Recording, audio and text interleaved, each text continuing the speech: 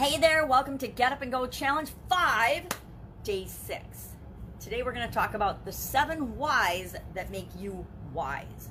Why do we want to talk about the 7 whys? This is one of my favorite topics. It didn't used to be, but it has become one of my favorite topics in 2020 because the tool, the 7 whys tool, as in the question why, one of the most important questions we can ever ask ourselves, and one of the most perplexing questions if we try to ask it about other people and their motivations. Half the time we don't even understand why we do things ourselves. How on earth would we ever expect to understand why other people do the things that they do? We try to find out. We always ask ourselves, one of the biggest questions we ask ourselves, why would they do that? Why would they say that? Why would they think that? How come they did that? What's the reason that they're picking on me about this? We ask why all the time. And here's the thing about questions. Whatever we ask ourselves, we'll get ourselves an answer. Our subconscious will serve us up an answer whether it's true or not. So if we ask ourselves why, we want to be intentional about it. Or guess what?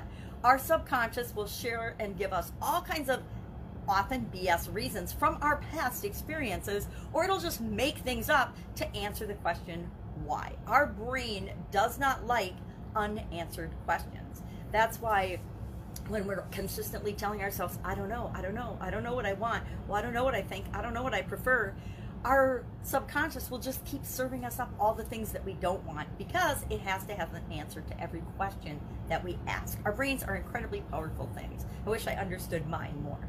So let's talk about 7 whys. What the heck is 7 whys and why 7 whys? You might have experienced a tool called the 5 whys. And for decades, up until 2020, I have always done the 5 why exercise. I teach it, I share it with everybody I interact with and consult with because it's such a powerful tool. When we understand our deep-rooted motivations and reasons for doing things, it supports us. So when the going gets tough, we have reasons to fall back on to convince ourselves to keep moving toward what it is that we really want. So early this year in January, every January I go on like a learning kick, and I'm always learning and reading and growing and studying things, but it seems like January is like January and August. I always feel like I should be going back to college in August, and in January it's a new year and I always just want to boost in awareness and learning activities. So I'm always studying things. So early this year, I participated in one of Dean Graciosi's, I think it was Dean Graciosi and Tony Robbins, a course that they were doing. I don't even remember what it was, something about masterminding, because I've been following them for a long time. And one thing that Dean taught about, maybe it was make your best year ever or something, I don't remember because I do so much of this stuff. But he taught a concept called the 7 whys. And he said, like me, he's done the 5 whys for a long time. We probably got that from Tony Robbins or Jim Rohn or somebody. I don't even remember. And Dean, I don't think he said who he got the 7 from. I don't remember who he said, but I give him credit because that's where I learned it. Where instead of just asking yourself a series of 5 why questions, you add 2 more. And he, like me, didn't think that it would make a difference, but he realized that it really, really did. It causes you to go deeper and really tap into your beliefs, your core values, your feelings, your long-held thoughts and really tightly held emotions that are attached to the thing that it is that you're trying to do.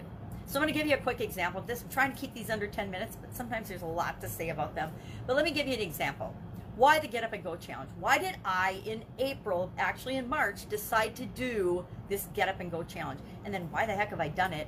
This is the 5th 30-day plus one. Why have I done it through that? Well, why did I originally decide I wanted to do the Get Up and Go Challenge? If I ask myself, I say, okay, I'm going to do this Get Up and Go Challenge. Well, why am I going to do that? I want to do it because, number 1, I love challenges. Number 2, well, then it gets into another one. I love challenges. That is maybe not my answer, but why do I want to do a challenge? Well, I want to help people move through the chaotic time of COVID-19. COVID-19 had just hit, and I'm like, I got to do something. I want to do something. I tend toward action. So I'm like, what can I do? I could do a challenge. So I wanted to do it to help people get through COVID-19. Well, why did I want to do that? Well, to better prepare them for change and the challenges that were inevitably going to happen as a result of a pandemic. I don't know about you, but until 2020, I had like 0 experience with the pandemic. I didn't even think, sure, I'd heard the word, but I never gave it even a second thought. And here we were finding ourselves in the midst of it. So why did I want to help people better prepare to deal with it? Well, why did I want to do that? Well, to reduce doubt, worry, fear, pain, uncertainty, and stress related with all of the change that was coming down the road. Well, why did I want to deal with that? Because I was experiencing those things myself, right?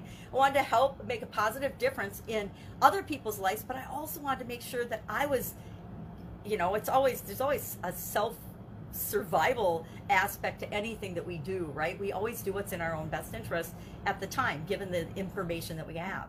So why? Well, I wanted to reduce those things for other people, but I also wanted to reduce it for myself. Why did I want to do that? Because I wanted to feel like I was doing something, right? I wanted to feel like I was taking action and making a difference in a positive way in a situation that most people would view as absolutely positively out of control, chaotic, and negative. Well, why did I want to do that?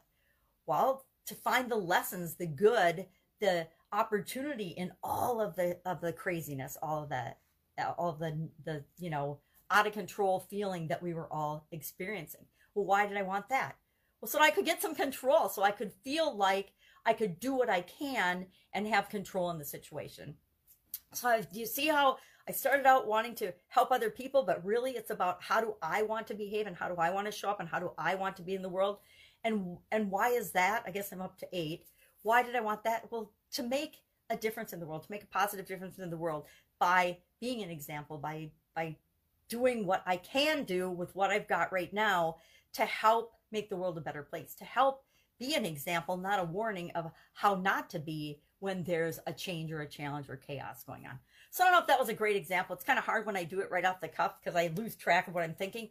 I always write this down. And since the beginning of the challenge, I've done this at least probably a dozen times because I've done it 5 times for each of the challenges as one big thing. I just pick something like, you know, why'd I do the challenge?